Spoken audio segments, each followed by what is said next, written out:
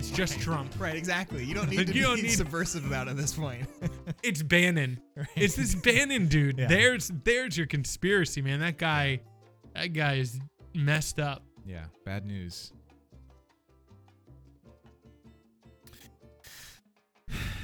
That's pretty much all I've been into, Oh, okay. the Trump stuff. So I had a few things that I want to talk about. I don't know really where to go in what order, so I'll just start. Yeah, whichever Talking. you want. There was a pop song in 2016. All I knew was that Rihanna sang it. And then I would hear it everywhere. Like Mhm. there's a it's called Santa's Enchanted Garden in South Florida. That it's like Santa's Enchanted Forest, not garden, forest. It's like a Dean Koontz novel setting waiting to happen. It's not even like high class enough to be Stephen King. Right. It's just like this. I don't know if it's there year round, but it's just a huge carnival with an RV park in the middle where like all the employees live. And then you have like a super racist clown in the dunk tank, you know, and horrible food all lining up. It's like 3 miles long. I mean, the place is a nightmare. It's terrible. They had a seal show.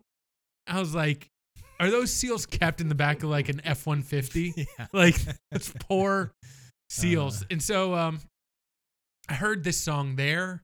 I hear the song in the mall. I hear the song like from other people's cars. This Rihanna song?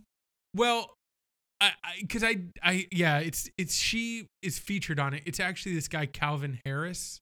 Oh, yeah. This is what you came for. This is what you Yeah. came for. Mm-hmm. So you know the song too, right? Yeah, because I think Julia played it for the girls once, and then What'd they say? they loved it. I mean, they love pretty much everything, Okay. and so I had to listen to it. I've probably heard it at least 100 times. Okay. All I have to say is this one observation. Mm-hmm. Does it sound to you like it sounds to me like the whole song was compiled off of Rihanna doing this into a microphone? And he basically took her one Sure. and just modulated it to make the words that she says. Yeah. And then that chorus is just like him just pitching Yeah. the dun dun dun. That's the style, though.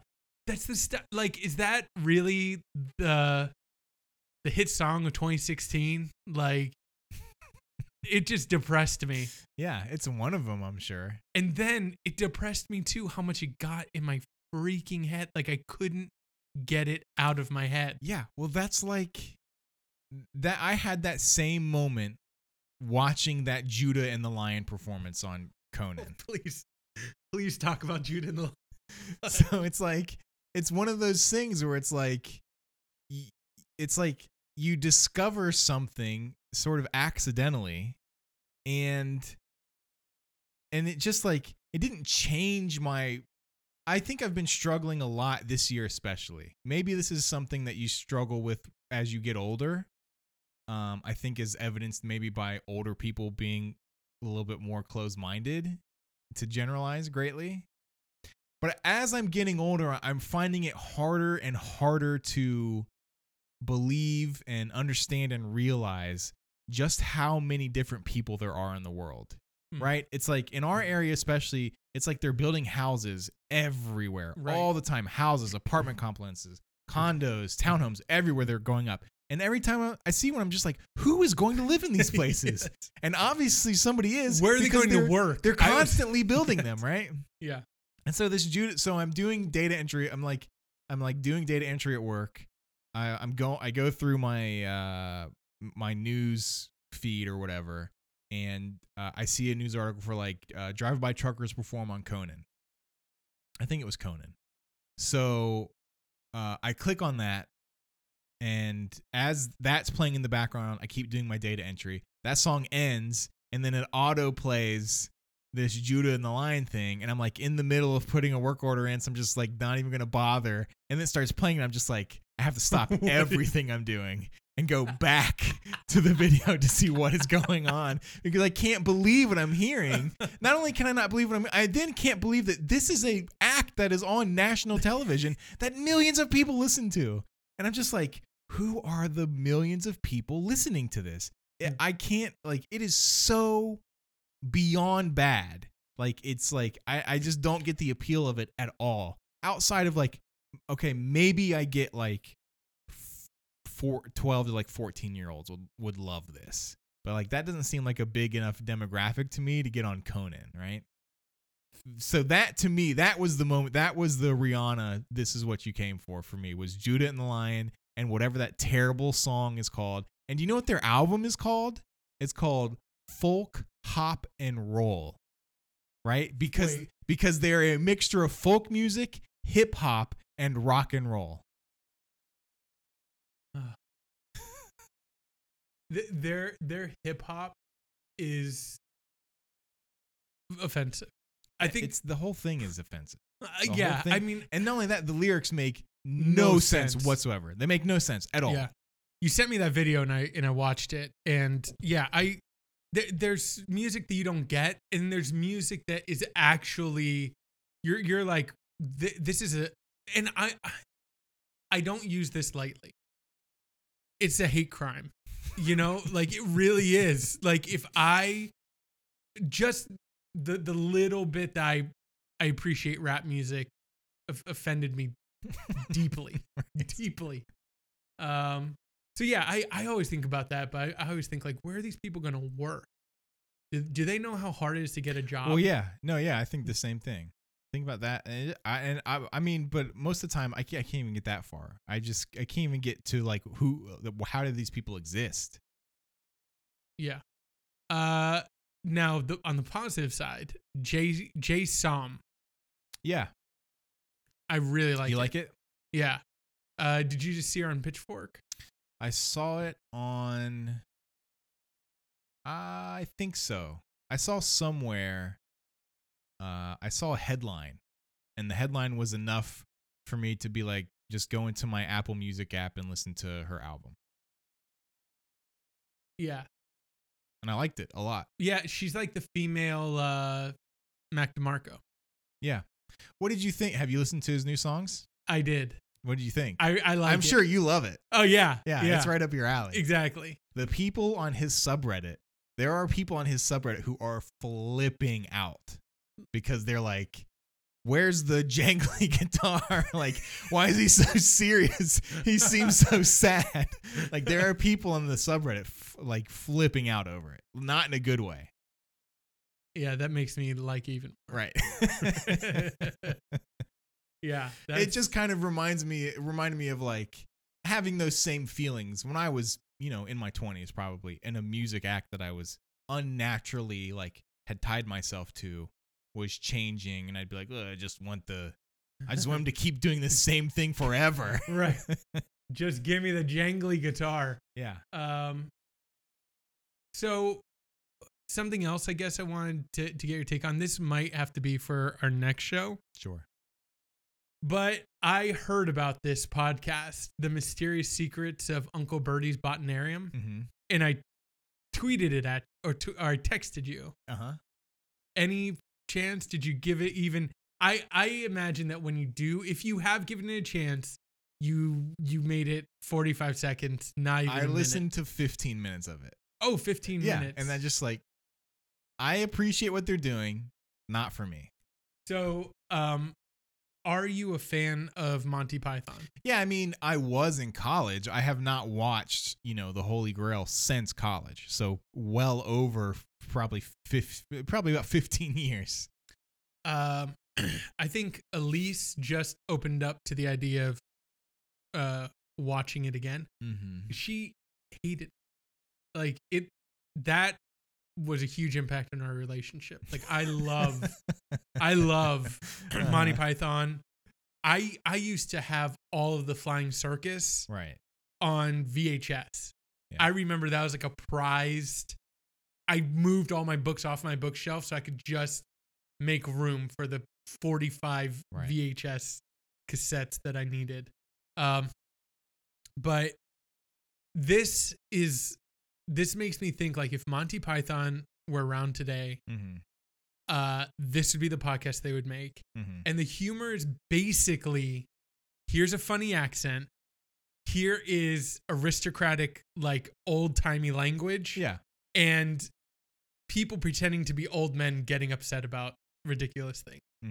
And that is like, that's just everything I want in the world. Sure. Like, there's a lot of thrashing in it.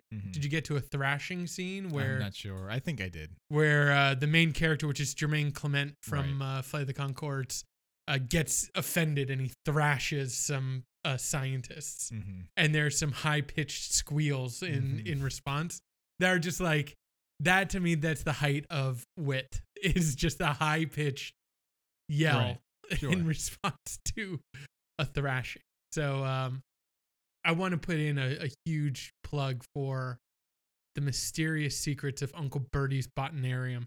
But understand that literally is just, it's just accents and funny voices. Yeah. I was a huge fan of that. Been reading anything? I started a short book, whatever those are called. I started reading some words, and they're still going. I don't know how long they're going to keep going for, but I'm still reading. Novella after giving up on The Terror, right? Ooh, that actually did scare me. Wait, so I know I recommended that to Rob, who gave up on it. You gave up too. Yeah. Why? I just can't get past the pretense, right? I can't get out of my own head while reading it. The entire time, literally the entire time I'm reading it, I'm like, how does he know this? How does he know this? How does he know this? Is this true? Is this made up? Is this true? How does he know it if it's true? Is it made up? Why did he make it up? Why is he making up weird sexual stuff? If he's not making it up, like, why is he including it? Because he has to know that people are going to be questioning why he's including sexual stuff and how he knows that. You know what I mean?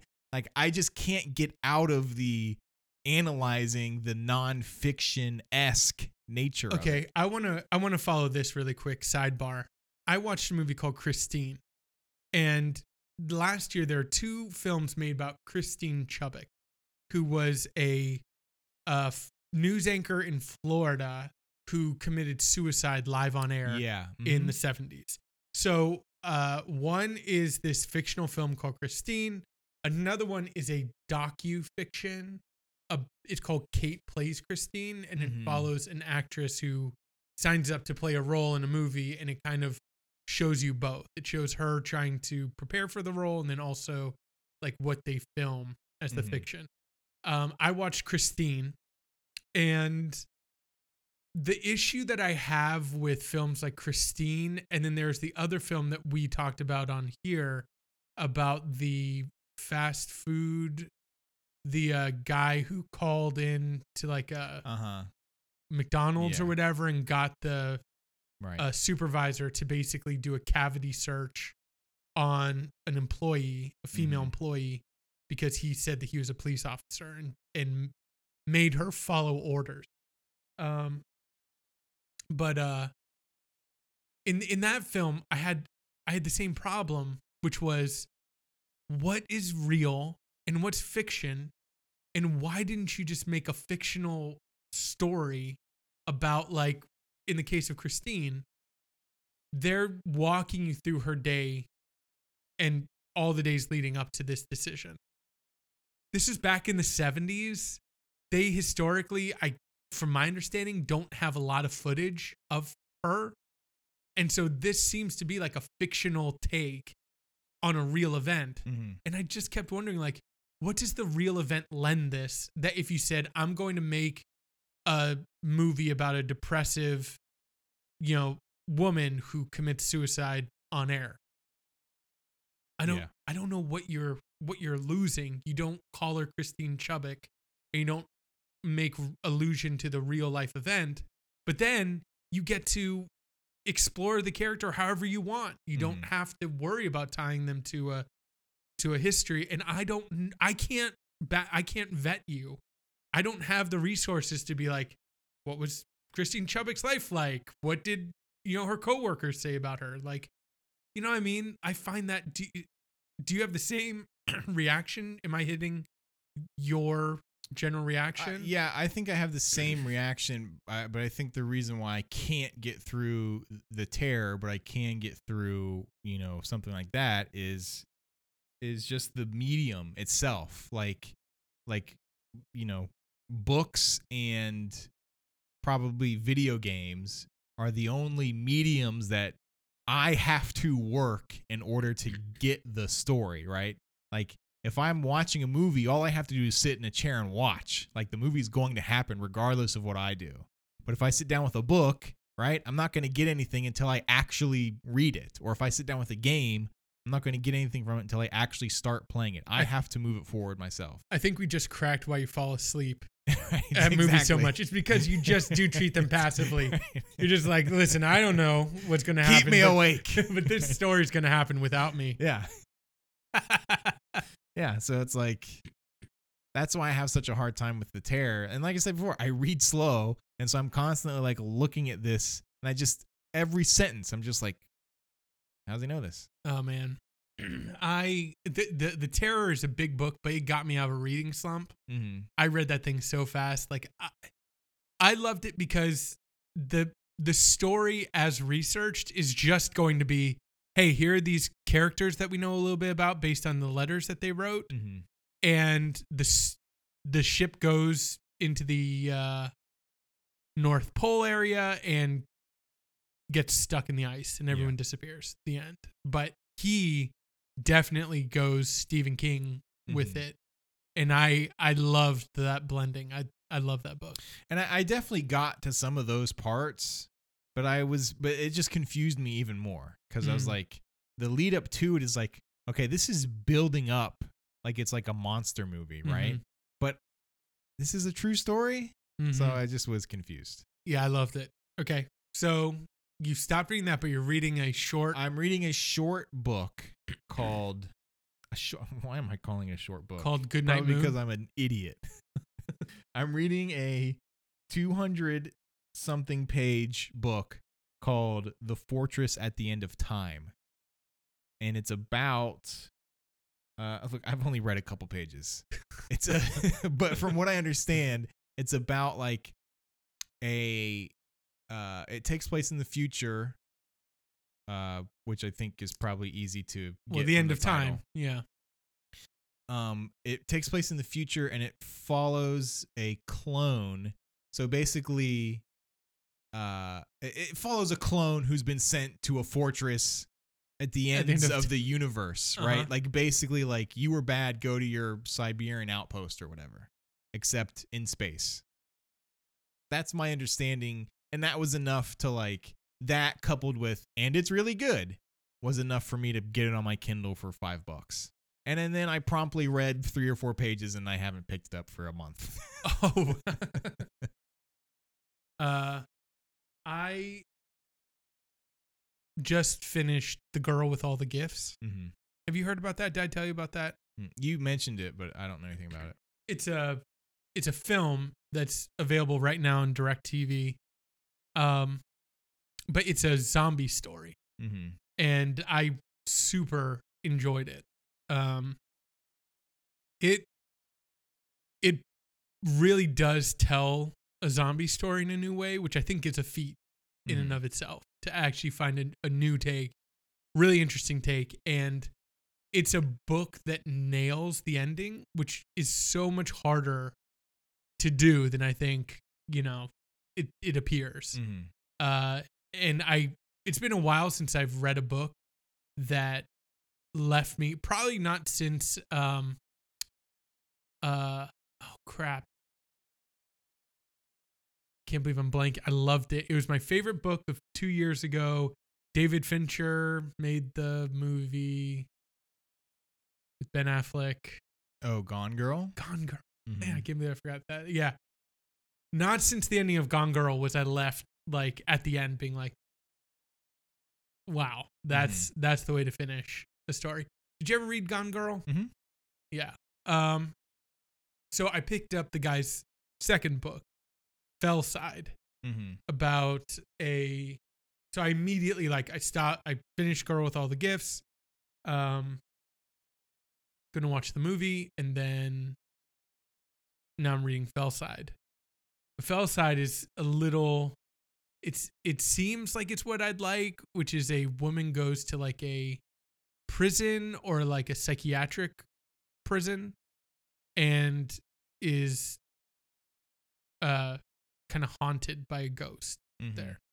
So again, anything that kind of mixes genres or like Shutter Island type is what Right. I kind of got the feeling of. Yeah. I got super excited, but it's moving a little slow, but I am enjoying it. But it's definitely not as gripping as The Girl with All the Gifts. Mm-hmm. But I would highly recommend that one, or maybe we should watch the movie. Yeah. So you haven't watched the movie yet? Yeah, I haven't been doing anything except my Destiny addiction has been Is it back? replaced with an Overwatch addiction. Oh, I thought All I I've been saw you doing playing has been Destiny the playing- other day. I played the other night for the first time in probably 2 months with the regular group of guys that I played with before. And we played for a couple hours, and it was fine, but it's gotten a little stale. And since then, I've jumped into Overwatch, and I've just been playing competitive Overwatch. And it's like something about like, I guess with, I mean, obviously it's just my personality. I can't help myself, right? But with Destiny, it was kind of like I think with Destiny, it was a mix of like actually getting better, but there's also that aspect of like getting better gear, Mm-hmm. the possibility of it. And with Overwatch, it's, hey, here's a number. Make your number higher. And you're just like, and I'm just gonna I've gotta freaking get my number higher, right? So that's all Yeah. I've been doing. That and I have been building that Retro Pi, which I've been working Yeah. on for like a month now, trying to get everything like exactly the way I want it. And it's been it started off as a real pain in the ass. And and after the first couple weeks, I was just like, I'm done with this thing. Nintendo, just sell me a console where I can buy all of the games. I will pay all money to buy all of your old games. Just give me that console, right? Right. And then I don't know, I got something welled up in me, and I got the nerve to try again. And then I actually figured it out. And so now I've just been tweaking it. So I'm coming over for Super Bowl Sunday, right? Yeah. All right. I want to see your setup. Yeah. What? Yeah. But right now it's the Raspberry Pi. I got 2 wireless SNES controllers. Mm-hmm. And I've also started getting PlayStation games, which I haven't actually done anything with yet, but I'm not certain how well the SNES controllers will work with those. They don't have enough buttons, first of all. But I think I can still use just my Xbox controller. Mm-hmm. But so far I mean, I did it mainly for the girls, right? And Sure. they're Yeah. they're not they're still not really old enough to figure it out, but they're like playing the fighting games. Yeah. Because all you have to do is just smash buttons. Exactly. All right. I'm really interested to see your setup. I honestly don't know. I've seen some, like, I have the mini console, Right. and then I saw people like hack this, and it's like I don't even know. Yeah. You might as well just put it in Wingdings, Right. you know, like I don't know what you're saying. Well, and I haven't looked into it, but the last I heard, when it first came out, people were like, it's going to be impossible. The only way you'll be able to add games to the mini is if you solder on chips and stuff. I was like, well, I will never be doing that. Yeah. But then people were saying you could do it. I haven't looked into it, but like with the most frustrating thing about, I think, the Raspberry Pi, the Retro Pi, is that nothing is in one place. There's not one place I can go to figure out what my problem is. I have to type my problem into Google 3 or 4 times until I get the wording right or I get the terminology right because I don't know what I'm talking about to begin with. And then it's like, okay, I'm going to like a GitHub page. Okay, here's a Reddit post. Here's some random forum post. Which one of these is right? Because they all have kind of different information. and a lot of it too is like, oh, it's easy. This is what you have to do. And then I'm like, okay, I have no idea what any of that means. So now I'm searching for this to figure out what this means. And then it just is like, right. But at this point, I've figured out all of the major stuff. I've got everything running and looking really good. Now I'm just trying to get like small tweaks down and like individual games that I can't get to work. Because with like the older systems, it's a simple, like you just download this file and it works. But like with like arcade games, there's a bunch of different arcade emulators and each one uses different types of ROMs or ROM sets and their own there's each version of there's different versions of each. It just is so absurd and like obtuse. It just is like yep, a lot of work. Yeah, we got one for indie and I need to get a monitor and a keyboard. So I can actually like type in and see the commands and stuff. Yeah. And I've been kind of dragging my feet because I know it's going to be a nightmare. But I really want to get it set up for him so he can start, he loves, we'll see. We'll see. Yeah. I also wanted to put in a plug for The Good Place. Okay. That is a kind of sitcom-y NBC show that just got renewed for season 2. And what finally got me interested were, people got really excited about it being renewed. And then some people that I follow on Twitter were kind of being like, it's really good. And it was with Kristen Bell and I'm losing my freaking Ted Danson. And it just looked generic, based on the previews and stuff. But Elise and I started it, and it's really good. Drew Goddard directed the first episode. Oh, really? Yeah, who did Cabin in the Woods, and so it's definitely like mixing genres in a way that I'm really interested in. And somebody compared it to it was like, sitcom plus Pushing Daisies, which I really like, plus Lost, and they're like equals The Good Place. And I haven't gotten the Lost. Yeah, I was gonna say, is it like mysterious? Well, that's the thing. It's so well constructed that you could really take it anywhere. And I don't think that I've seen a show, and again, I saw somebody else reference this. Very rarely do you watch a show and you're just like, I don't know what's going to happen. Like, is there a laugh track? No. So it's not really a sitcom? It's not because like, when I think sitcom, I think laugh track. And I tried to watch those new Netflix sitcoms, and it was like, it had been so long since I had actually watched a network sitcom that was like, this medium is not for me. I'm saying sitcom because I'm not well versed enough in the world of TV to know what else to call it. It's a single cam. I've heard people say that before. It's not before a live audience or anything. So they do like interviews. So basically it's the show opens on someone's eye, like Lost. And what if that was the only criteria to be like Lost? That's it. It's like Lost, and that opens on an eye. Right.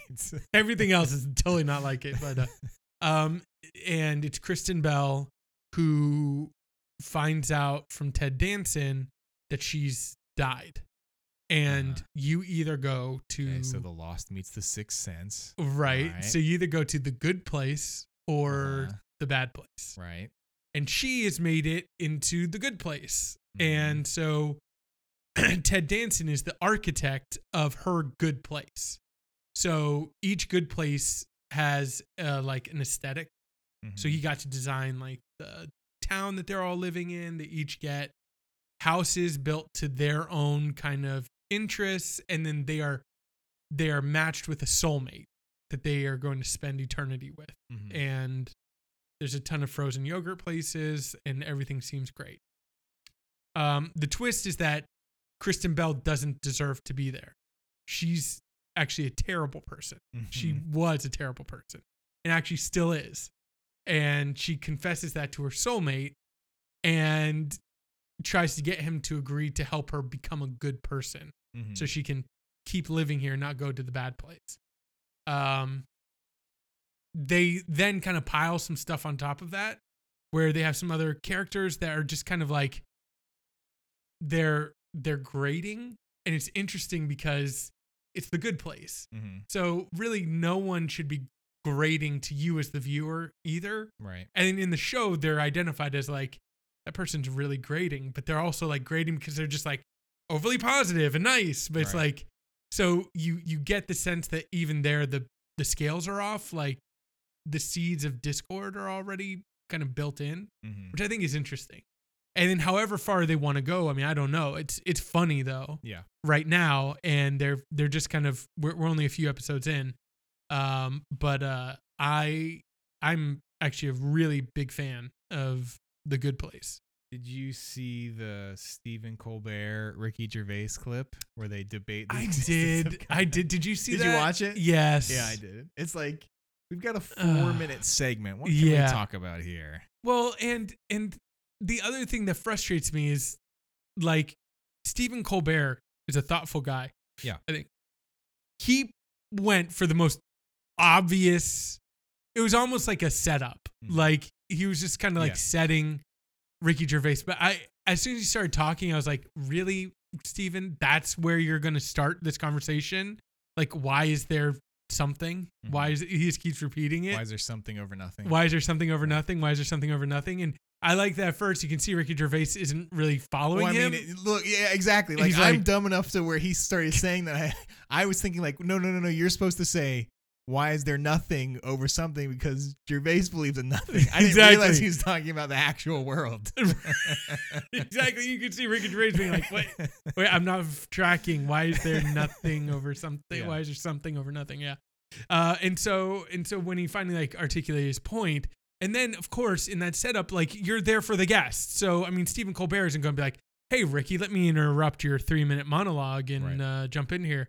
But I really actually liked what Ricky Gervais said, where he was like, listen, if you wipe scrub everything clean in terms of religion and science, Yeah. science is going to come out pretty much looking like Science it, comes back. right? Looking like it same. does. Right. And religion is not. Right. Now, that's where I think you could have gotten into a real interesting discussion, because you have like that's where I find I'm trying for us not to maybe get into a really deep 4-minute segment on Sure. like whatever, but I find it interesting when you look at proofs of God, philosophic or whatever else, that there is something to the claims of Scripture and their veracity that have been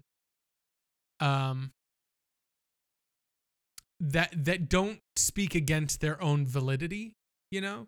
So people can take issue with like the 7-day creation, Mhm. which, you know, it's all in the context of genre and literature and how the authors were writing. Like, I don't believe in a literal 7-day creation. I don't think that the Bible negates a belief in evolution. Right. I don't think the Bible negates a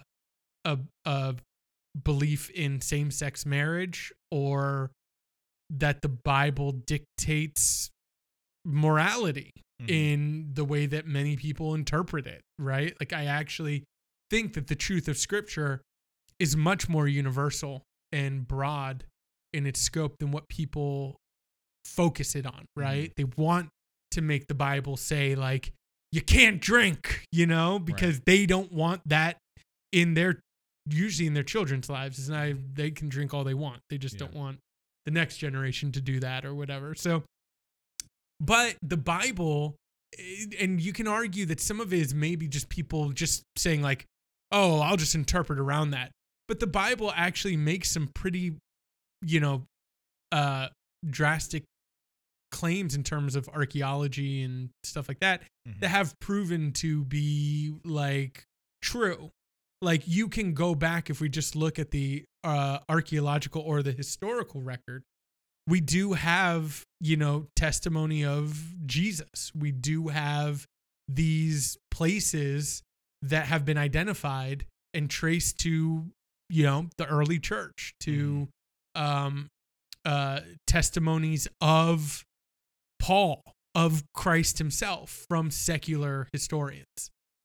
I actually got interested in like, what if you did try and piece together the story of the Bible from the historical, archaeological, and historical records? What would you come up with? I actually think, just from my knowledge of history in the early church, I actually think we would come up with something very like the Bible. I think that there is I think that you would lose the canonical scriptures, but I think that the story of Christ would actually still hold true. You know what I mean? Like, so I kind of wanted Stephen to push back a little bit and say like, well, I mean, we wouldn't just recollect the scientific record. We actually would kind of piece together again the historical record, and religions would come back. The other thing too is like Mormonism was created, within the birth of America. You could do away with the Book of Mormon and then just still come back with the Book of Mormon. Right. You know what I mean?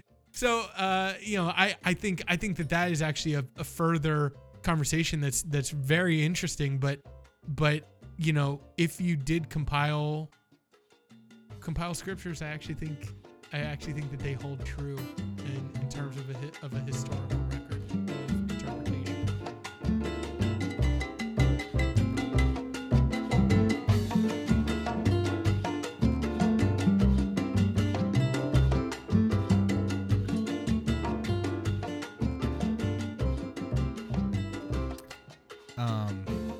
Moving on.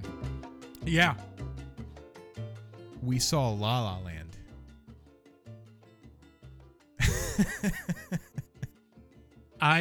This is a raw nerve of mine. So please tell me, what did you think of La La Land? It's just not a movie for me. That's all. I'm fine with that. Yeah. Let me get on my high horse. Okay. Are you willing to admit that Ryan Gosling cannot sing or dance? No.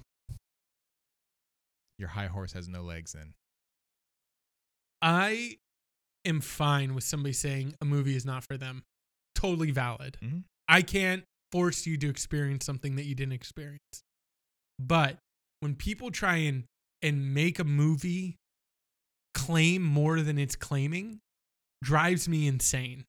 And so with La La Land, that movie has been co-opted through the lens of so many different people that I don't understand how, somebody can watch that and walk away saying, white savior movie about jazz. Right. You know what I mean? Like, what are you talking about? Yeah. And then I love in La La Land, like, I watched some people posted, like, look at the camera moves, to make this happen. And they show them, like, filming the opening dance routine. Mm-hmm. They show them, like, doing the whip pans. Like, there's a scene where it's whipping back and forth from Emma Stone to, like, right. Ryan Gosling playing the piano. And you think, like, oh, that's digital. But it's like the director patting the cameraman on the back as he, like, spins to Ryan Gosling, then spins to Emma Stone, right? Like, these are people, like, putting forth, like, real effort to, like, create this thing, right? This film. And then for you to, like, watch it and be like, whatever, man, it's a total, like, white savior film, or it totally misrepresents jazz. Right. I want to be like, can we talk about the camera moves then? Like, what are you watching? You know, like just like relax a little bit. Mm-hmm. And this movie, like these guys are like, this cameraman's like giving it his all to like make this scene like kinetic and like alive. And you're just sitting back being like, Emma Stone isn't a singer, you know? And it's like, that's not the point. That's not the point. That's not the point of the film. You know what I mean? Like, for me, the point is like the emotion of it, you know? Either you're getting caught up in the emotion or you're not.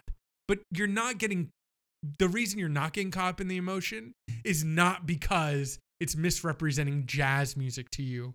It's because this director has made movies about jazz and clearly has feelings about it, and you think he's pretentious. Right. And your own pretension is like causing you to be like, this is stupid. You know, like this guy's an idiot. He doesn't get it. You know what I mean? Like, I don't know why people waste their energy on that.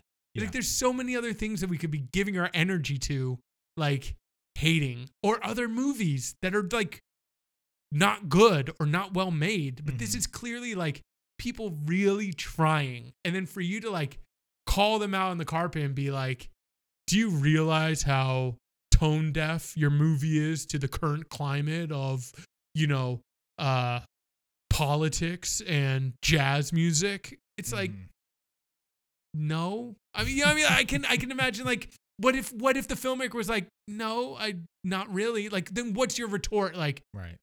I knew it. You're an idiot, right? No, Yeah. the film still can bring other people like joy and pleasure. So it didn't bring you, doesn't mean you have to turn into a think piece. Sure. Yeah. I did not get that deep into it. Like I said, it wasn't for me. Ugh. I didn't enjoy a single second watching it. You I was didn't just enjoy a checked out. single second? It's just the story. The story is not for me. The genre of film is not for me. It just was not. My thing. Did you fall asleep? No, I did not fall asleep. And the ending didn't work for you. Just this kind of what could be this misconnection. Just kind of. No, I liked the ending. I mean, I think the ending was well done. Right. And I liked what he did with it, but I wasn't like invested in the characters at all. I didn't really care about their relationship to begin with. Have you ever thought about, you know, what if our meeting actually made our lives incredibly worse?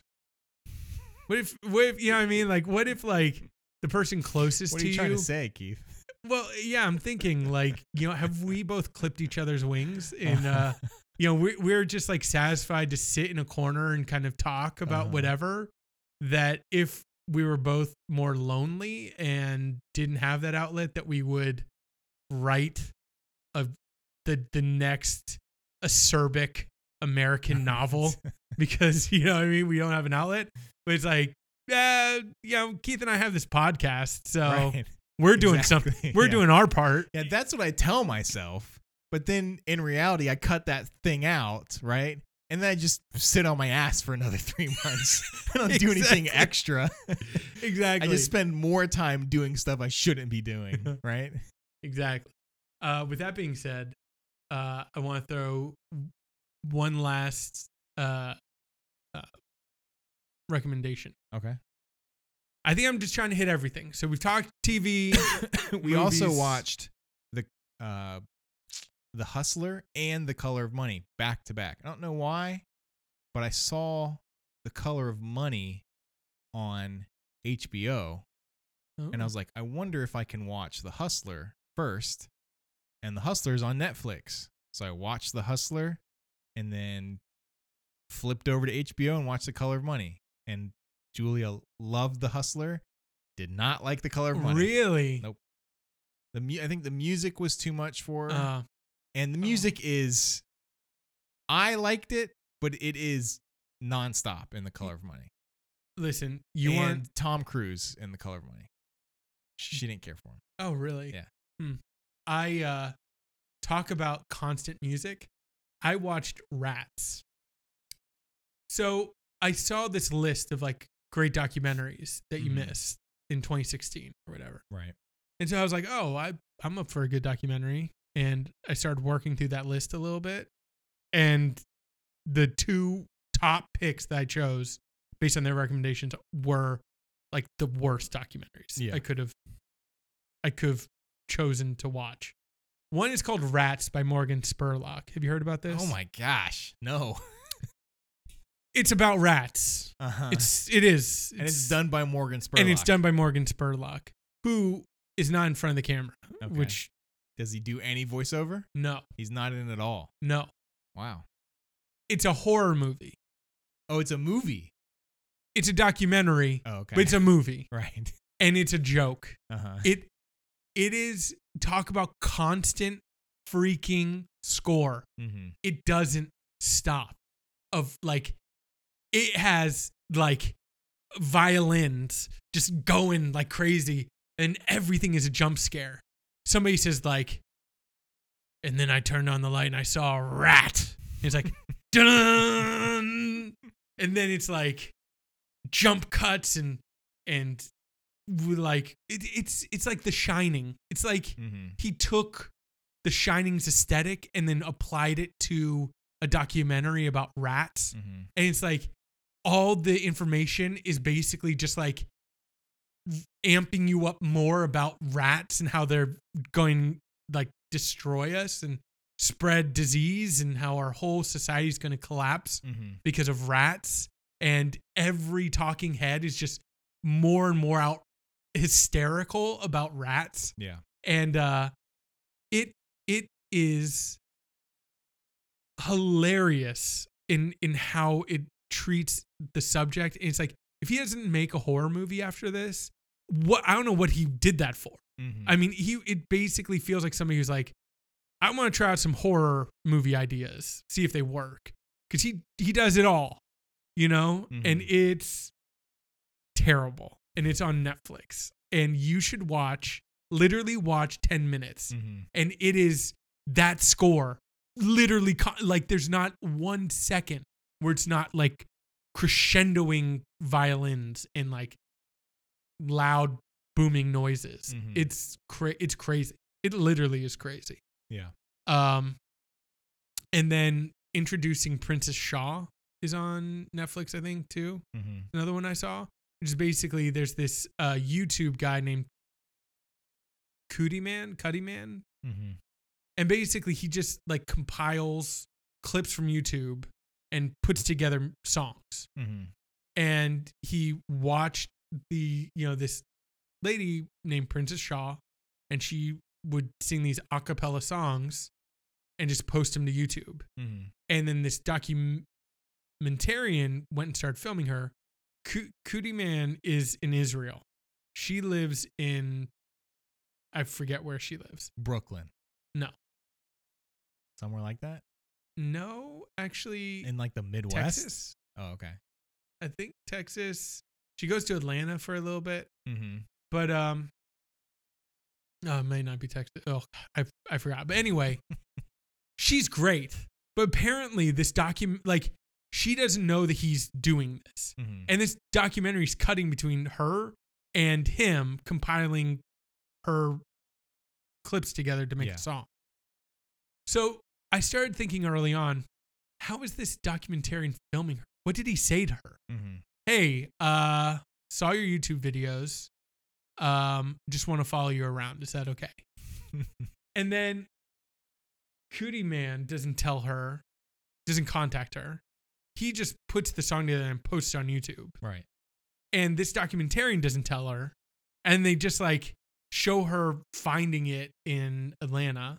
Again, they don't tell you how. Mm-hmm. But it probably had to be the documentarian. He's like, hey, why don't you open YouTube really quick?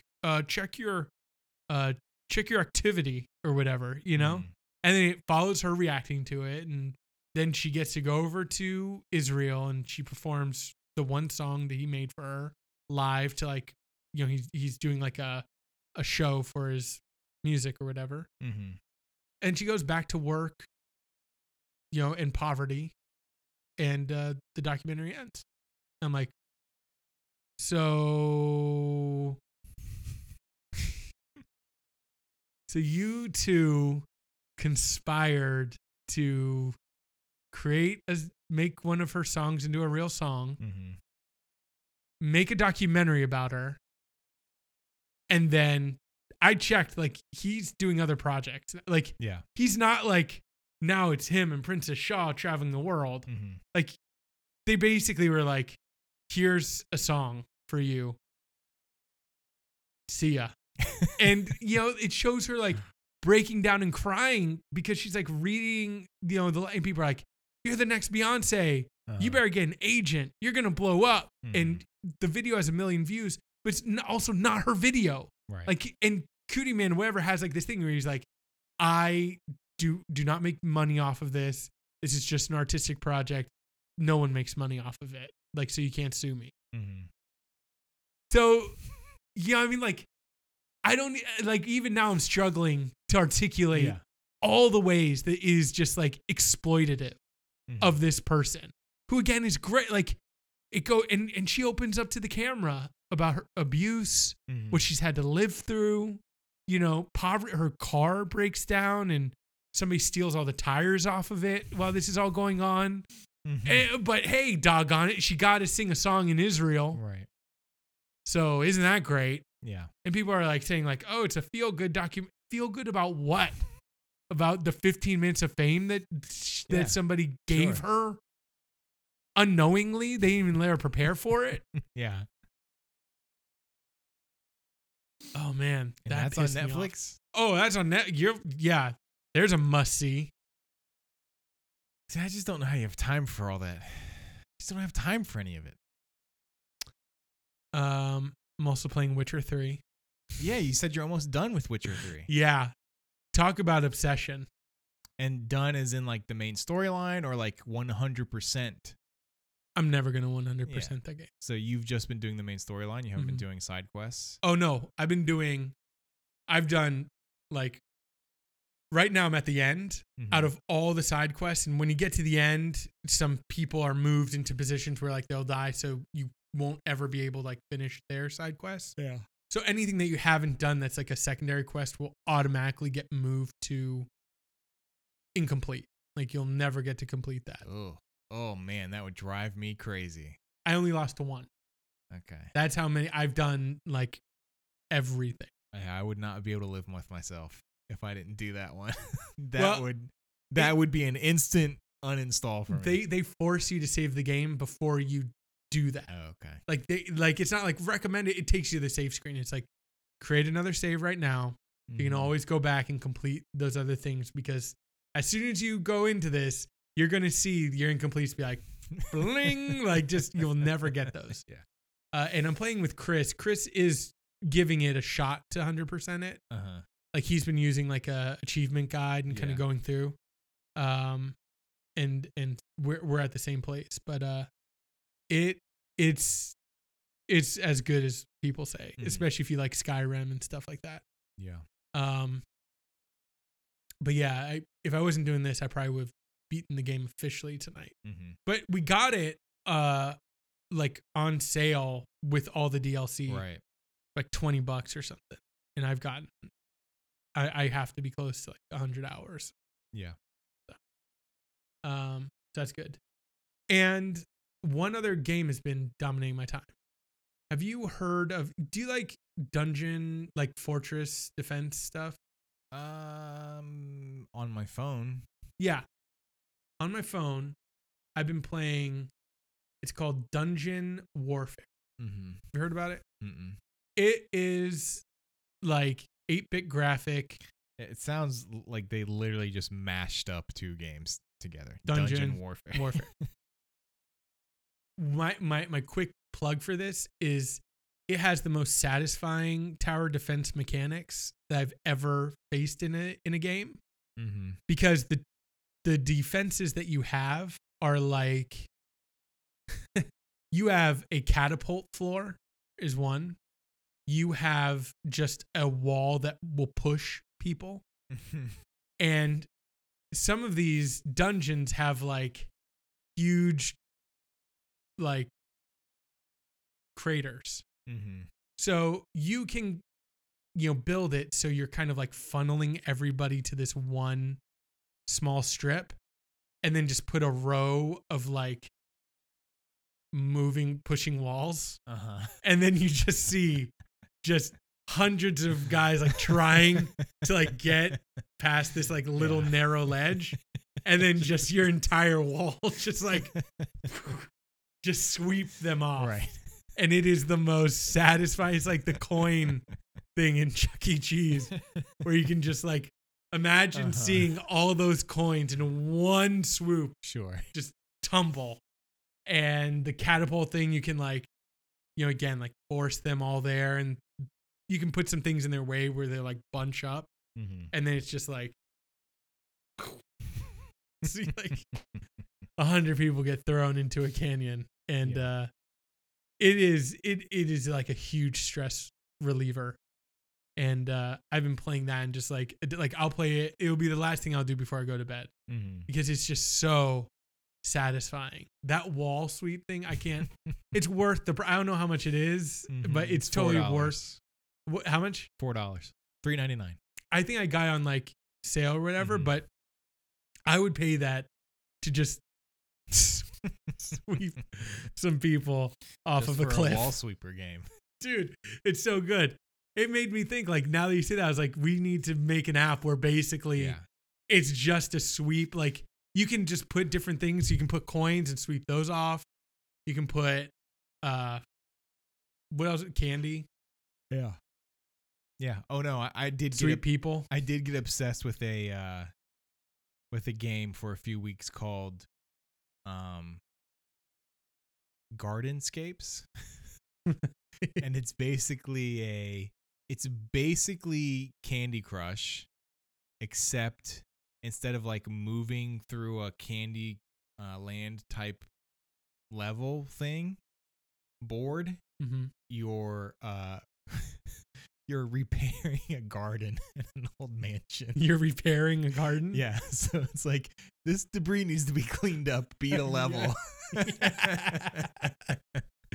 So I played that for way longer than I should have. I think I played it up until like 80, 90 levels. Oh, dude, if we just made an app where basically the whole screen is just a dirty room and you have to like straighten it with your thumb and like sweep corners and just get everything pristine, and you won't be able to beat it until you've cleaned every last piece of dirt. Yeah. So even if you missed a corner, you'll just have to like, I think people would go crazy for it. Sure. That's like the cookie clicker game. Have you heard of that? No. It's a game where it's like what the mobile Katamari game is. But I think it started with something called Cookie Clickers. It's literally just on your computer. Maybe it's just like a blank screen, and every time you click, you get one cookie. So the faster you click, the more cookies you get. And then you can like turn in a bunch of cookies to get 2 cookies per click. So you turn all those in, then you get, every time you click, you get 2 cookies. And it just keeps building on itself. And that's literally all it is. Until you're clicking, like in each click is like 1,000,000 cookies, but you're trying to get like a quadruple. You're trying to get an infinite amount of cookies at this point. It just is like pointless.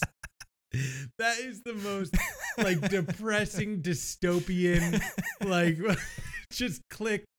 Hey, keep clicking. You're getting more fake cookies. It's like, really? Okay, done. Yeah. I'll just click here. I want to get infinite cookies. That is hilarious. Last question. Sure. You gonna watch Legion? What's that? FX comic book. Is that there's a comic book called Legion? Yeah, about he's linked to the X-Men universe. No. I'm comic books. Not watching it. Why'd you say no? I'm not watching it. If it has anything to do with comic books, I'm not watching it. I was thinking of Legion and like, isn't there like a biblical Legion, right? Yeah. That's what I was Demons. thinking. Like demons. Yeah. Well, this kind of references. So Legion is a Marvel. Yeah, but it's part of that universe, right? Yeah. So if I want to watch Legion, now I've got to watch Daredevil. No, it's and connected Jessica to X-Men. Jones. It's Okay, connected to X-Men. I haven't watched the X-Men movies. Not them. The last one I saw was X2.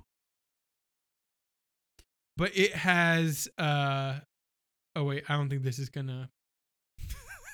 Never mind. I was gonna say What's the Tom Hardy show on FX that everyone's raving about? Taboo, right? but I will say Noah Hawley, I think his name is, the guy who did Fargo, which I think is the I best. haven't watched Fargo. Exactly. I think it's the best TV show of the last, like, it's better than Breaking Bad. It's probably the best show since going back to Deadwood and The Wire.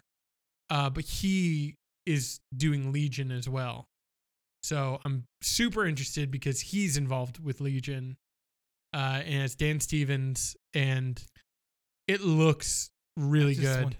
I just want the comic books to give it a rest. It's Just getting take a great early break. buzz. Take a break.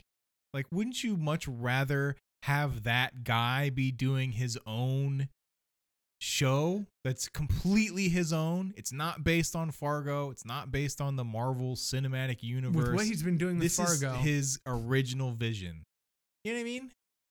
I don't know. I enjoy a good story. I read the Vision comic book, the new Vision graphic novel series. It's like a revamp or something like It's that. super good. It's super good. I saw something about it. Yeah, it's really good. So I don't know. I'm interested in good stories. So I mean, like, I agree that we have been burnt out as a culture. I think in what we've been getting, but I think I'm interested in where we're heading to, because I think people are finally starting to tell different stories or understanding what people are liking. And I've actually been getting more and more interested. I mean, if you look ahead, I loved Civil War way more than I thought I would. Guardians of the Galaxy 2, I'm super interested in. I actually think some of the superhero stuff coming up is some of the stuff I'm most interested in. That's me. Well, maybe it's because our president's a supervillain. Exactly. I mean, I think it's interesting for me to think about, like, why am I gravitating towards the stories that I am? How much of it is tied to the political atmosphere? How much of it is me wanting to escape versus be more informed? I think what bothers me about it so much is the inevitability of it. And it's like, sure, if you have a story to tell, then tell it. But I'm having a hard time believing that this story is naturally occurring to you every 12 months. You know what I'm saying? Like, in the Star Wars universe, it's like, now we've got a Star Wars movie for the next 10 years, right? Yeah. Or however long. It's like the last one just came out, and like, look, I don't watch Star Wars, I don't watch the Marvel stuff. I'm getting all this from Reddit is where I get most of my stuff. Most of anything from Reddit. And it's like, everything on Reddit was like Rogue One.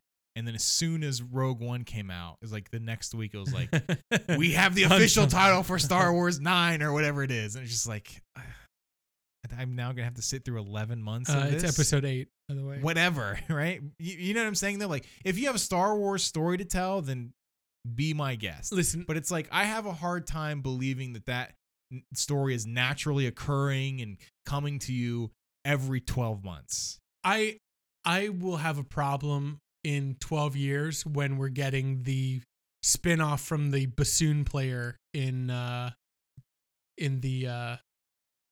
bar. Mm-hmm. Right. They're just like, we've exhausted the characters. Let's keep exploring though. But for now, I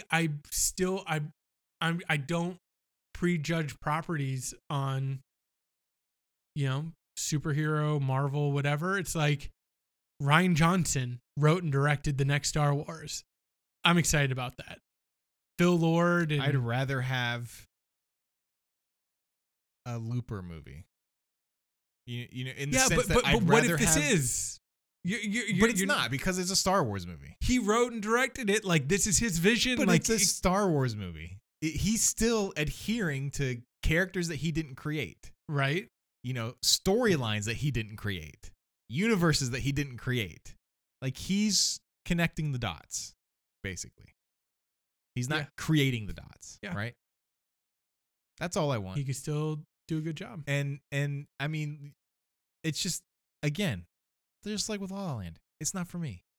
It's for other people. Great, good for you. I don't want to see it. Right? How many Star Wars films have you seen? I've seen at least the first 3. Are we doing the last season of Leftovers? I don't want to. I'll say that. Why not? I thought we both came out positive on the last season. No, I didn't like the last season. I mean, I didn't like the last season. I don't like The Leftovers. I don't know why at this point. Like, it's been too long, but I mean, I guess I'll watch it. Give it a shot at least. Yeah, it's coming up. Yeah. I watched the teaser, I think. I don't know. Leftovers is, I mean, I guess if anything, it's the last season. Yeah, take comfort in that. I think the real question is Preacher, right? Is that even coming back? It's been radio silent. Yeah. So we'll see. I just have a hard time watching stuff, I guess. You do. I don't know why. Yeah, you have a hard time not just leveling up your Overwatch character.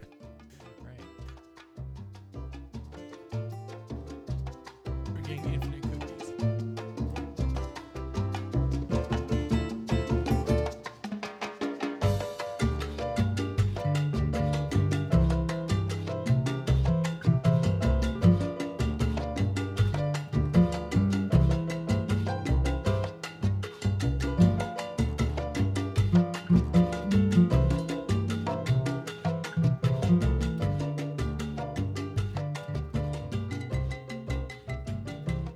So it's like after the surgery, it's like, they cut half his ear off, and a day later, it's like it's not just completely scabbed over, but it's like in parts looks like it's healed, right? Like, it still obviously looks fresh, but it doesn't even look like it would start bleeding, right?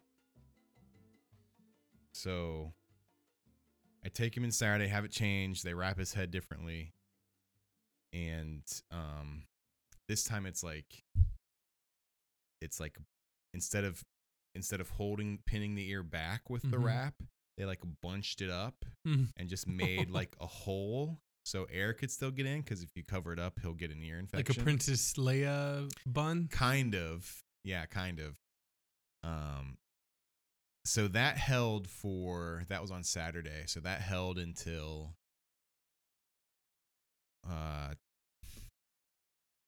Monday, maybe. And he was shaking his head a lot, but the ear wasn't coming out, right? So, but then eventually, like on Monday, like it came out, and because the way they wrapped it, there was no way for me to rewrap it. So I ended up just taking the whole thing off. I imagine it's like a piece of origami. Comes like undone, and then you're never getting it back into the dragon. Exactly. The dragon shape. So I rewrap it. So I take the wrap off, and I'm looking at it, and it's still, like I said, it looks better. Of course, it's been a couple days later. But it does look like if he shakes his head really good, which is what he's been doing, like it could start bleeding again. His whole head's gonna fall off. Yeah. So I call the vet. I'm like, hey, his bandage came off. The last time I was in there, he told me to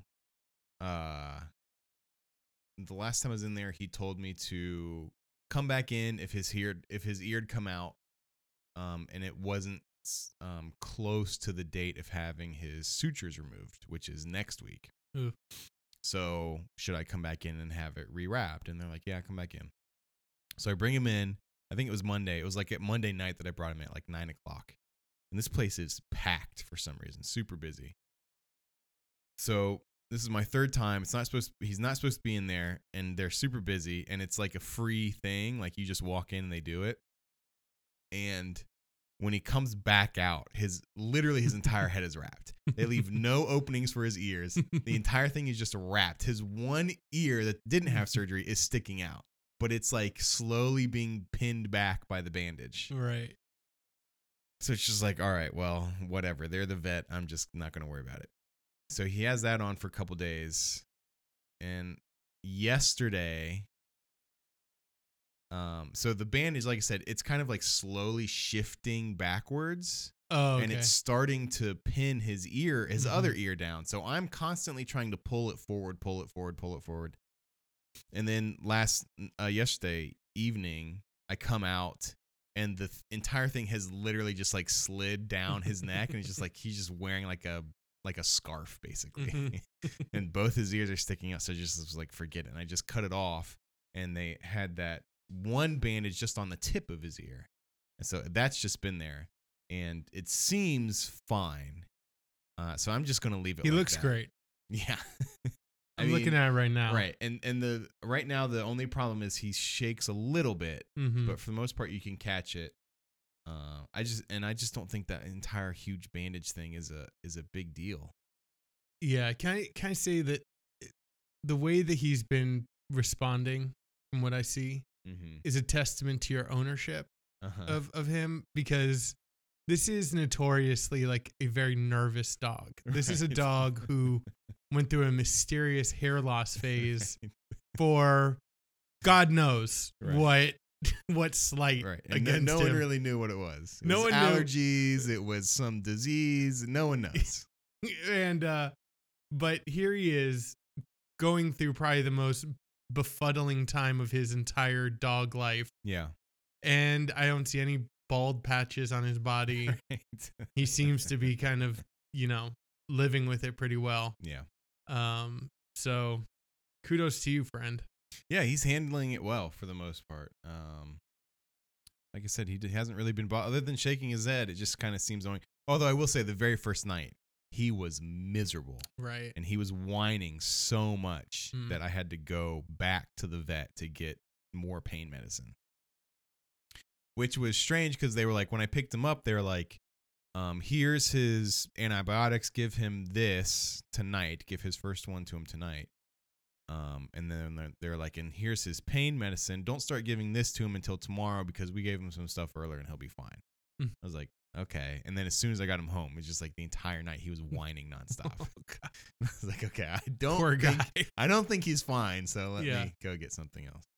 But yeah, he's been handling it well after that. You know what I mean, we really do this for free. We don't have sponsorship at all. But as a lover of podcasts, you know what I miss that we don't get to do? It's the transitions from things like this into an ad. But then, you get to pause and comment about how smooth the transition was. Right. Or, if I could jump in right now and be like, speaking of lumps, grape nuts is a great, and then I would pause and be like, Justin, did you see? Or you could jump in at that point and be like, oh, Keith, nice. Right. I think that's what we're missing. Right. Check out Nature Box's cheesy puff lumps or whatever they sell. But speaking of my dog's fatty tumors. Yeah. But I feel like that's the one thing that we're missing, is just the ability to make a transition and then comment on the transition. I feel like that is a podcast staple. Oh, that's what people have come to expect out of their podcasts. If you're not pausing to comment on your smooth transition, you're not podcasting. Yeah. I don't know what you're doing. Right. Yeah. So we're kind of just shooting the shit until Rob gets on, right? So there's a couple things we can talk about. I have a note here that I made with a handful of creative ideas I've been storing that we can talk about. Can you read them like Job Gob Bluth? Just, I want to hear all 27 rattled off. Yeah. I mean, I wish I could, but instead I feel like there's a lot of backstory to some of them. Oh, one of them's not F Mountain? No, it's not. We can talk about hypernormalization. Did you watch the whole thing? I did. when did you watch And it at I home? now understand everything. Your eyes have been opened. Yeah, from 1975 on, Uh-huh. things are pretty clear. Yeah, I made it about an hour. I told you I was trying to. I was dreading it. I mean, it's a 3-hour long conspiracy theory documentary. Which, can you call that a documentary? Right? If it's heavily reliant on conspiracy theories. I mean, what does documentary mean? Yeah. Okay.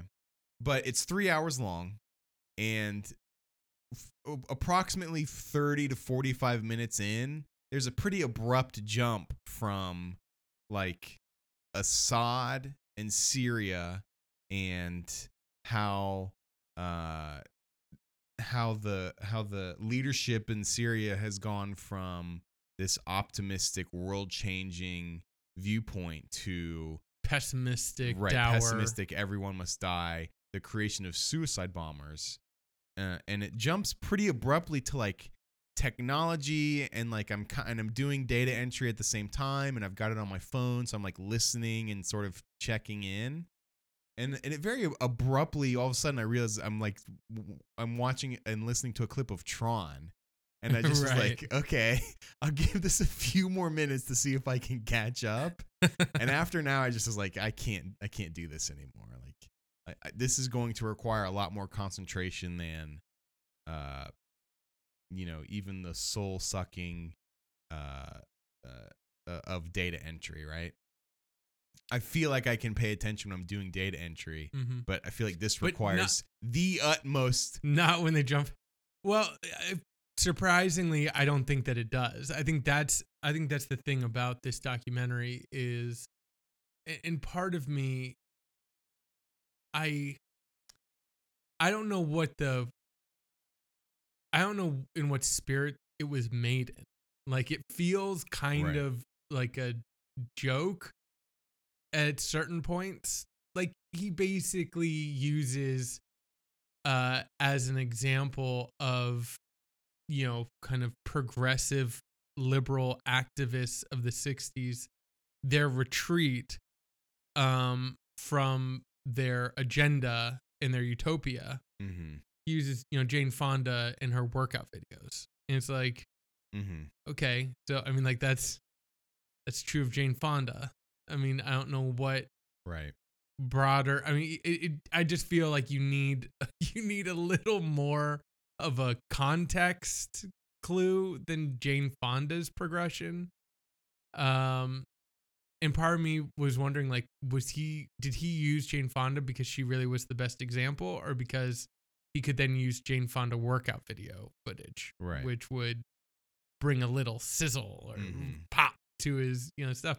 And like, even the YouTube videos that he uses, did you see, like, he uses the like, I think I remember watching like one of the early ones where it's like these 3 kids like doing this very like disaffected dance, like, to this pop song. Did you get to that part? It's like 3 young kids, and they're doing this like basic dance routine. Sounds familiar, because there was definitely a part where it's like, the disaffected part that I saw was about Russia becoming disaffected, and he was sharing clips of Russians, and there's one Russian woman who's like, I don't care about you. I don't care about anybody. I don't care about anything. Yeah. Yeah. So, I mean, I guess because, I watched the whole thing. I guess my hot take on it is, I don't know what to do with people who, kind of offer an alternative version of history or social theory that causes you to kind of reject and rethink a lot of the popular thought on things by offering you their perspective on things. It's kind of like the person who's like, dude, everything in our culture's lying to you, bro. You're just a sheep, man, being led by corporations. Right. And you're like, okay, man, what do I need to focus on? They're like, dude, crystals will clear your mind and help you refocus your energy. And you're like, okay, I mean, I was with you, maybe for a little bit, but I don't know where to parse out your kind of, oh, that's a good observation from, oh, this is you at 2:00 in the morning after a few joints and a beer, and now you're just going for it, man. It's like good for you. Like, keep going. And that's kind of how I feel like with him, like his connections to pop culture, I feel like are the reaches that he makes. That I'm like, is he just trying to be relatable? Does he really believe these things? Like, I don't know what his intention is, but his political perspective was convincing. Mm-hmm. And a lot of it is because I wasn't alive in the 70s, so I can't fact check everything. I wasn't there. Right. But he seems to have a kind of comprehensive, view on the Middle East, which is interesting. Yeah.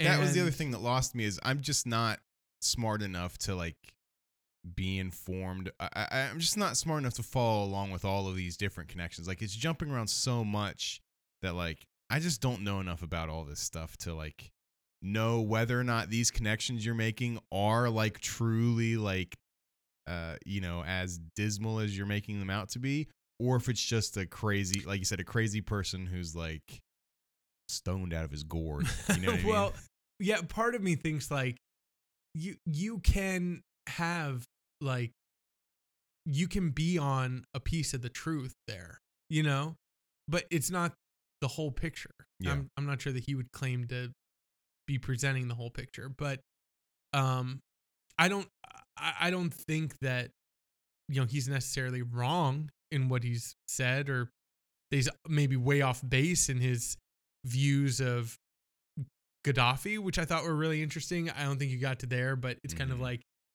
how that was right when I turned it off. Yeah, how he was used by the West, by us, and by Tony Blair and Bush.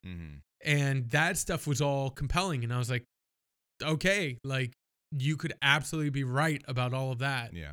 But I don't know that then when you connect that to our hyper normalization world, that I'm with you there. Because like, part of it is they still uses the term, oh man, this is what he said in with the Tron piece, cyber optics. Yeah, optics was some sort of group or gang or something. Yeah, like, and it's like old school language on like the cyber realm, you know, and he still kind of holds true to that all the way through. And it's like, well, man, Tron didn't really work out. And I know that you're going to say like, man, facing the phones, dude, that's all it is, man. It's people escaping. But it's like, my face is in my phone, like watching the Trump, a press conference, or reading an article, or like, it's not all like Tron escapism. Like that doesn't hold true. Like, Tron is no longer a good kind of reference point when you're talking about the cyber world. It just feels like an old guy, like trying to make a connection and using like, it's like AOL, and you're just like, well. And ultimately, it all is supposed to tie into Trump, right? Because the thing opens by declaring that it'll be an explanation of how Trump rose to power. Yeah, I think, right? Yeah, and it's, but again, it's all. I guess I don't buy with his unifying theory of everything, but his take on everything seems well researched and stuff. Like his rise of Trump is, pretty much he was an unscrupulous businessman, and knows how to play a wicked kind of PR game. Yeah. Which, do you buy that? Do you buy into that? I have a hard time believing that Trump is a smart anything. I have a hard time believing that any sort of success Trump has, he has completely stumbled into. Listen, our systems are that stupid. Right. That's what it is.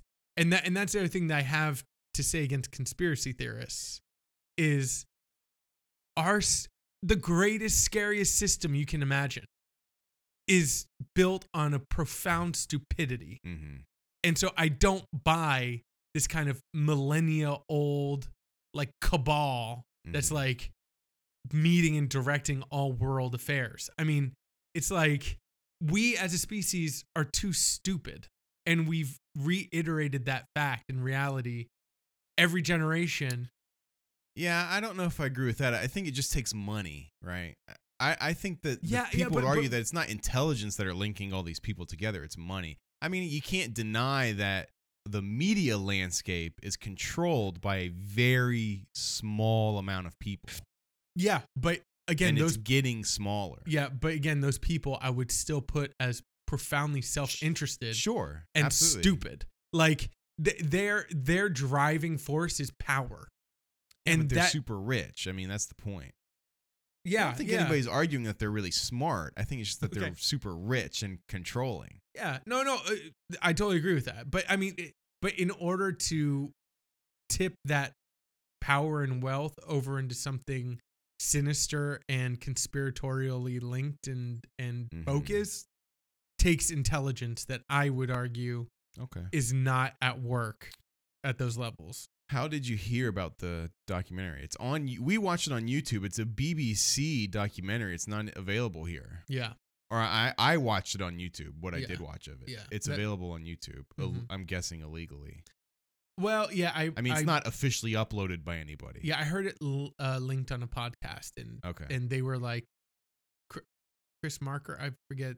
I don't think it's Chris Marker, but the guy who made hypernormalization, they're like he's relatively seems okay with it, is how they put it. So Oh, okay. I jumped on there and watched it. I mean, it would feel kind of odd for that kind of a documentary for him to get pissed off that Right. everyone can access it. I mean, that's That's kind of true. his argumentation is like we need to be aware Yeah. of all this stuff. Yeah. I heard about it on Mark Maron's podcast. Do you talk about it? Or? Well, I don't listen to the podcast. I'll Mm. just check in on it when I see an article about, hey, here's an interesting guest. Which even now I'm just like, the last one I listened to was Robbie Robertson, Yeah. because I really like the band, and it was just like so boring and so like it wasn't anything that I hadn't already heard before. Like, as someone who's like watched The Last Waltz relentlessly and like listened to commentary and read books and all this stuff, like it was all stuff that I'd heard Right. before, which I guess is to be expected. But it was just like Mark Maron himself seemed so tuned out, and just like it's truly gotten to a point of like it's like he's Terry Gross. Yeah, You know what I mean? It's just a job at this point. If you go to the beginnings of WTF, you have a guy who's hanging on Yeah. to like trying to scratch out Right. something and like being open and honest in a way that is like really interesting and compelling. And then as he got bigger, you do see this move towards the middle where Mhm. it's like, why wouldn't he? Like, he has a TV show. Now he has an image that he needs to hold up. Like, he's not going to get Louis C.K. on there anymore and basically break down like Right. on air. Yeah. You know what I mean? Like, that's not going to happen Yeah. anymore. Yeah. And so, yeah, I feel like there is that kind of natural progression. I hope that it's not, a kind of rubbernecking, kind of seed in my life to be like, but I just think that it's honesty. Like, he could still be honest, I think, at this level, and I would listen. Mm-hmm. But I'm not hearing it. I'm hearing more of like, Yeah, it's just become routine. More Exactly. Or less. But he kind of brought it up in passing. I can't remember which episode it was. Maybe it was like Casey Affleck. It was a long time ago. But he just brought it up in passing. He's like, I finally saw whoever is his name, Mark. I want to say his name's Mark. Whoever made it. yeah, I think, yeah. I saw whoever's documentary Hypernormalization. He said something like, I don't know if it has all the answers, but it's got a lot of stuff in there. Yeah. So I was like, all right, I'll try and check that out. Yeah. And I tried to watch it then, but I tried to watch it with Julia, right? And we watched maybe like, because the opening is pretty gnarly. There's some kind of rough stuff in the Oh opening. yeah, it right? starts on a bloody kind of Yeah. smear. In So I its think we house. saw that, and it was kind of like, all right, this is probably not something we'll watch together, and Right. turned it off. But that's all I saw. But so then I followed it up, today a little bit. All right.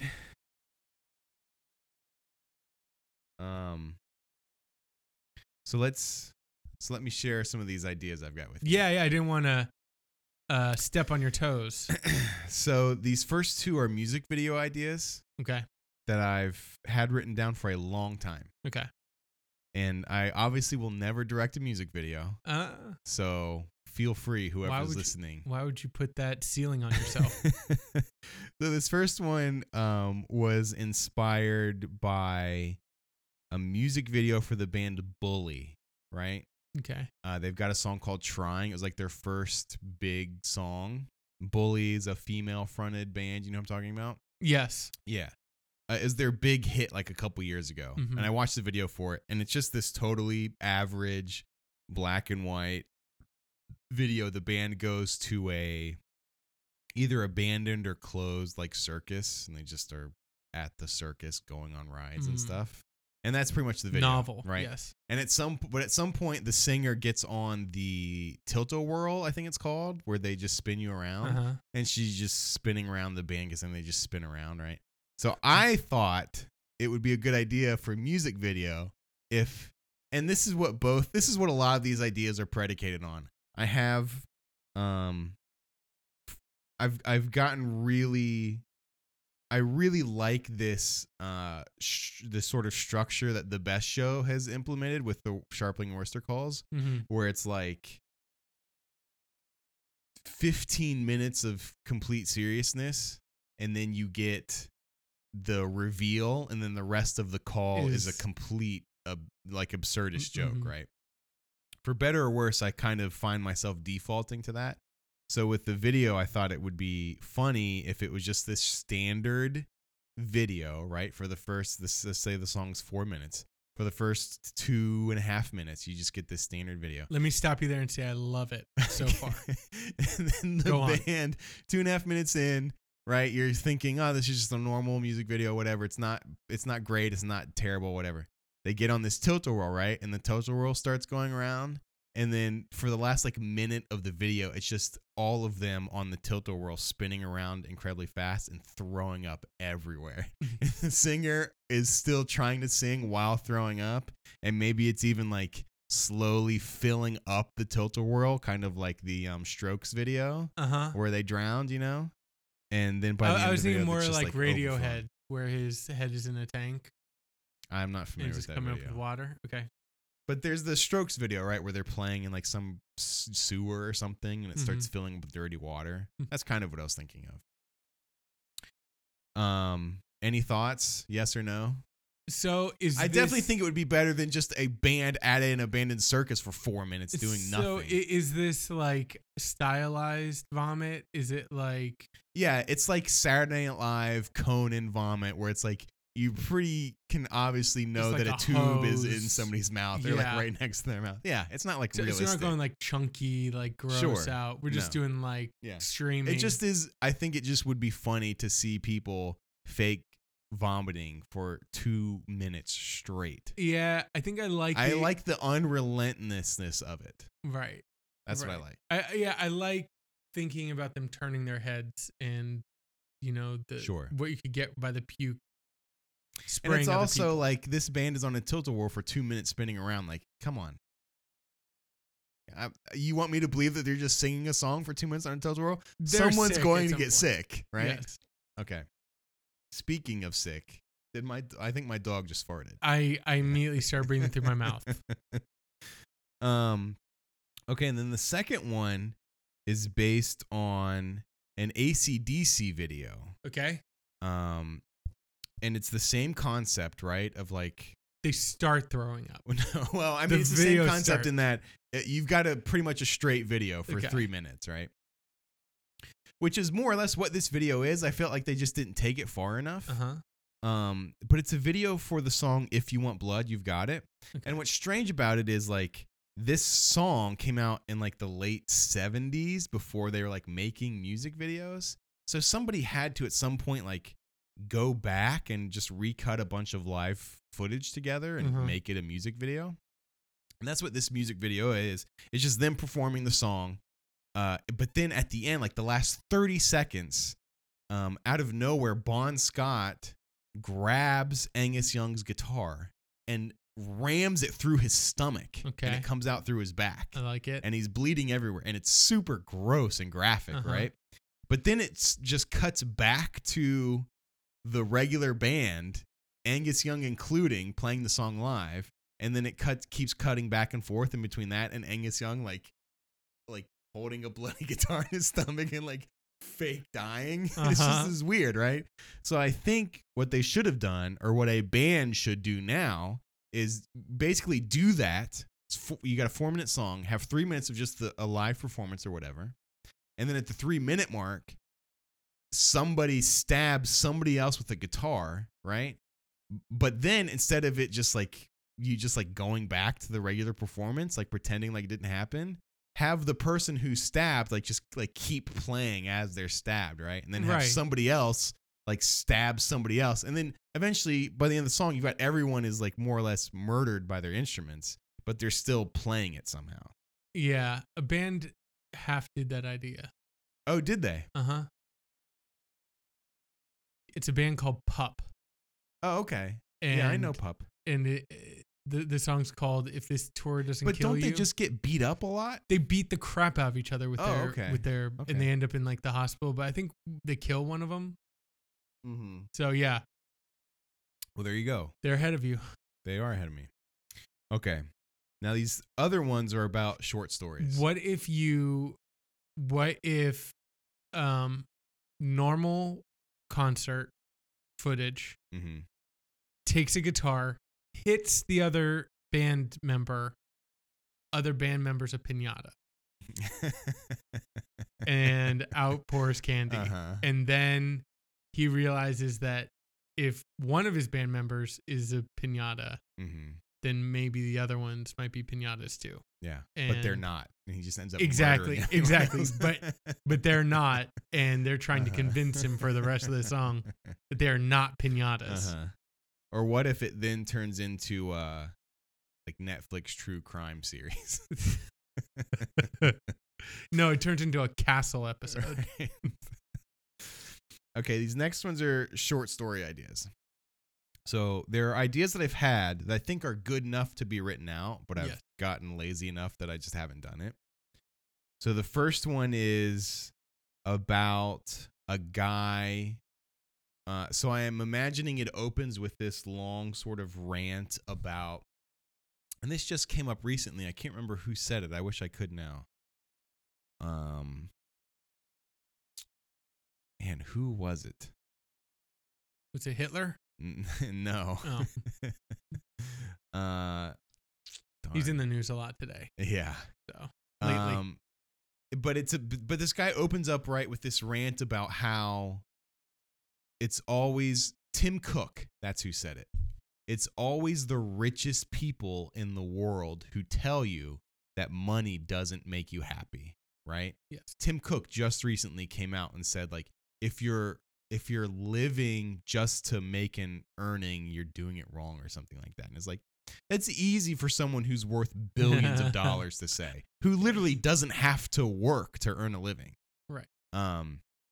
And that's always very frustrating to me, right? Listen, I'm going to go. I think it's very brave of him to say. Right. Very brave. So, yes, carry on. Very please. original, very inspiring. Very strong. Right. He's really stepping out on the edge there. Yeah.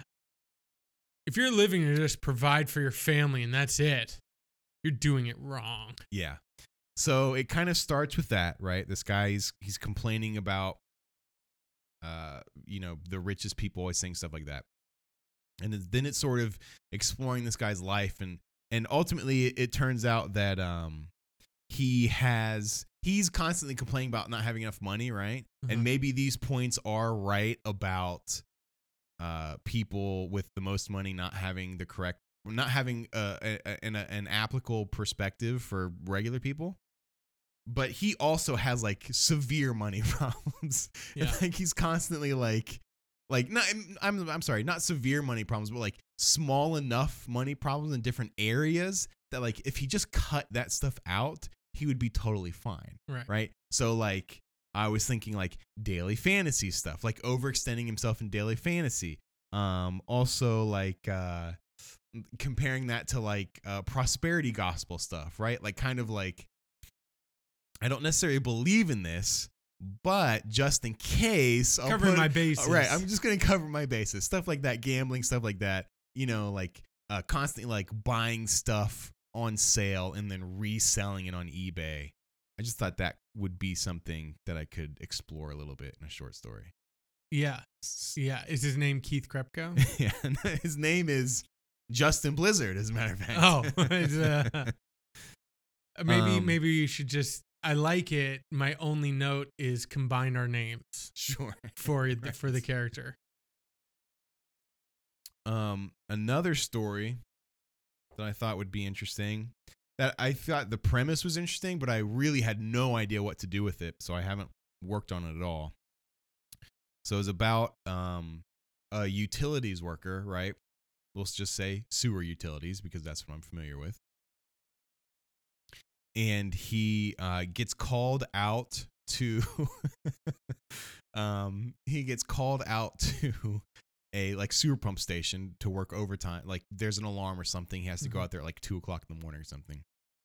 When he's out at the station, he starts to hear voices, right? And eventually he realizes that the voice is the sewer pump station itself, right? And not just the sewer pump station, but it's the wet well, right? And the wet well is like the place where the sewage runs through, basically. Uh-huh. So at some point he goes down into the wet well and he comes like back out and he's like covered in human waste, right? Mm-hmm. But I just didn't know where. And then I wanted to turn him into some sort of like serial criminal, right? But not like a killer, just because I feel like that's too dark. Does he get turned by going into the wet well? I mean, kind of. That's the right? thing like, that kind of right. Like he's him. kind of like lost his mind, right? Yes. But I just thought it would be funny to have like a serial criminal whose defining factor is like his face is caked in shit, basically. Can I throw a note at you for this story? Can you open the story with what causes the alarm to go off at the station? Like just start it with like a guy named Hank who's like on a first date and he's like just stuck in the bathroom trying to go as fast as he can, right, and he did like an early wipe and he's already on like used a whole roll of and he's the guy who finally like tips the entire system over the edge, and that precipitates all of this. Yeah. So we can kind of show the culpability of the everyday man in this huge reaching kind of impact. Because he has to turn into like a scourge of the city, right? Yeah. I feel like, I mean, that's the problem that I had. Like, I mean, like maybe you could turn him into like a serial, like he just robs stores or something. But I just didn't know where to go. I just liked the premise, right? Yes. And I got that far, and I just had no idea what to do with it. So it's stalled out since then. Yeah, I think if you bring in the guy who causes this whole thing, I think that might bring you some clarity. Because maybe he goes on a mission of revenge. Maybe he turns into a Castle-esque, but bad character. Sure. What if a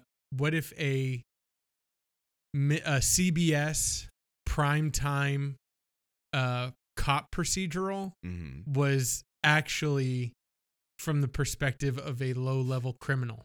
Yeah. Or what if this is my superhero story, right? Yeah. This is my chance to get all of my feelings about superhero stories out, right? And I make a superhero shitface, right? Or whatever his name is. But he's like literally just a guy with crap on his face, but he's a superhero. And like that somehow gives him a superpower, whatever that superpower is. I mean, is he a real hero or in his mind hero? That's for you to decide, reader. Oh, this has to be a graphic novel too, by the way. Yeah.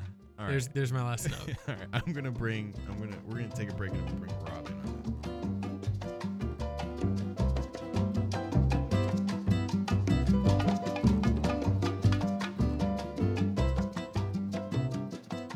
Sharing some ideas I had for short stories. I think we cracked at least one of them. I've got a couple left. All right. So one of the other ideas I have, now that Rob is with us, is, so there's one. This is just the idea itself. I heard somebody say this. I can't remember if it was. I heard somebody say it when I was out in public somewhere, and it was just snowing here recently a few weeks ago, right? And someone was talking about how it hadn't snowed this hard since the blizzard was in town in the 80s, right? And so I thought I had the question of maybe this isn't even like is this a good idea? It's a question. Is this a good idea? A serial killer story that takes place in a circus that people are trapped in because of a blizzard. So wait, did the people go to the circus knowing that a blizzard was I don't know. I mean, that's on its way? Well, that's a good question. No, of course not. No, they get trapped in there. Oh, right? It's a surprise blizzard. Yeah, well, I mean, look, it's in the 80s too, right? It's like we don't have all this technology now. So maybe they were just like, yeah, a little bit of snow's coming. But then why a circus? If the circus was in town, according to this person in some waiting room. You said the blizzard was in town. The circus was in town when a blizzard came. Oh, you said yes. We haven't had this much snow since the blizzard was in town. Oh, yeah. I'm sorry. Since the circus was in town. See, I in thought the 80s. I thought you were going to go with like, could I make a story about a killer blizzard that was called The Blizzard? Like, we thought that was way cooler. Yes. Than the circus. So wait. So you want a story about a killer blizzard that people just refer to as The Blizzard. Written by Justin Blizzard. Is the blizzard manifesting itself in some like physical form outside of just That's what I'm lot saying. Of snow? That's what I'm saying. It ends up being an actual force. I like the idea of people being trapped in a circus because of a blizzard, an unexpected blizzard, and then it's revealed that there's a serial killer. Yeah, is it just gonna end up being one of the clowns or Carney? No, they can be whoever you want. This is our story. Well, yeah, right? I like the idea of someone who is a serial killer only during blizzards. Like it just wakes up the uncontrollable. Hey, there you go, Rob, you did it. So like, you know, there's one person in particular who keeps like excusing himself. And he's obviously getting agitated as the blizzard gets closer and closer. And then as soon as somebody looks outside, they're like, it's a blizzard, and they yell it, he snaps. Okay. Because a blizzard's in town. There you go. That's your worst one. Okay. But we still cracked it. It's also my least developed. So I'm fine with that. Well, it's a blizzard and a circus. It's not you just kind of put two. Well, sure, two that's nouns. what I'm saying. Someone said it like in a waiting room somewhere, and I just was like, that could be a good idea. It's a Mad Lib that asks for two nouns. Sure. With no connecting words. All right, but I felt like it could have been like a good like throwback, like Stranger's Thing-esque, right? Like throwback to like 80s cinema. Come back when you throw in a few more adjectives. All right. And a verb or two. Give me a verb. Right. All right. Last, I have two more, but this is also one that's not developed that much. It just was an idea I had. So what about a story? It's kind of like It's a Wonderful Life. Okay. Right? Is that the story? It's very specific. Is that like the story? That's the story where the guy dies? Well, He's about to see what his life would be like if he wasn't alive. Yes. Right. So it's if he'd never been born, not like if he died. Right. It's a Wonderful Life, except with your shadow. So instead of seeing what your life is like if you'd never been born, your shadow disattaches itself from you, right? And starts to live the life that you kind of wish you had lived. Right? It's kind of like a midlife crisis story. Yeah. Like a string theory kind of thing, like something else that kind of, except a branching path. It's your shadow. And it also turns out that your shadow has a really bad, like, Family Guy-esque sense of humor. Can we go back to the AC/DC band members being piñatas? Sure. So wait, here's my question. So is the guy watching his shadow live just interacting with other shadows? Well, he loses. I mean, look, there's a bit of absurdist to it, obviously, right? It's not meant to be the most realistic thing in the world. The guy loses his shadow, right? His shadow leaves. His shadow revolts against the lifestyle he's chosen, right? And then he starts seeing it around town doing all the stuff that he wish he could do. Listen, Justin, get out a scratch piece of paper. Get a pencil. I'm going to give you this is what you need to write down. Okay. Are you ready? Yep. We're going to combine your last two ideas. And his shadow is the guy that's making the murders. Here's the thing. His shadow is a murdering shadow. Mm-hmm. And he needs to keep his shadow under control, but the only way he can do that is by managing his position in the light to keep his shadow kind of smaller than him. Mm-hmm. But if ever light moves and casts a bigger shadow than him, his shadow is going to overpower him. So here's a guy that seems impossible.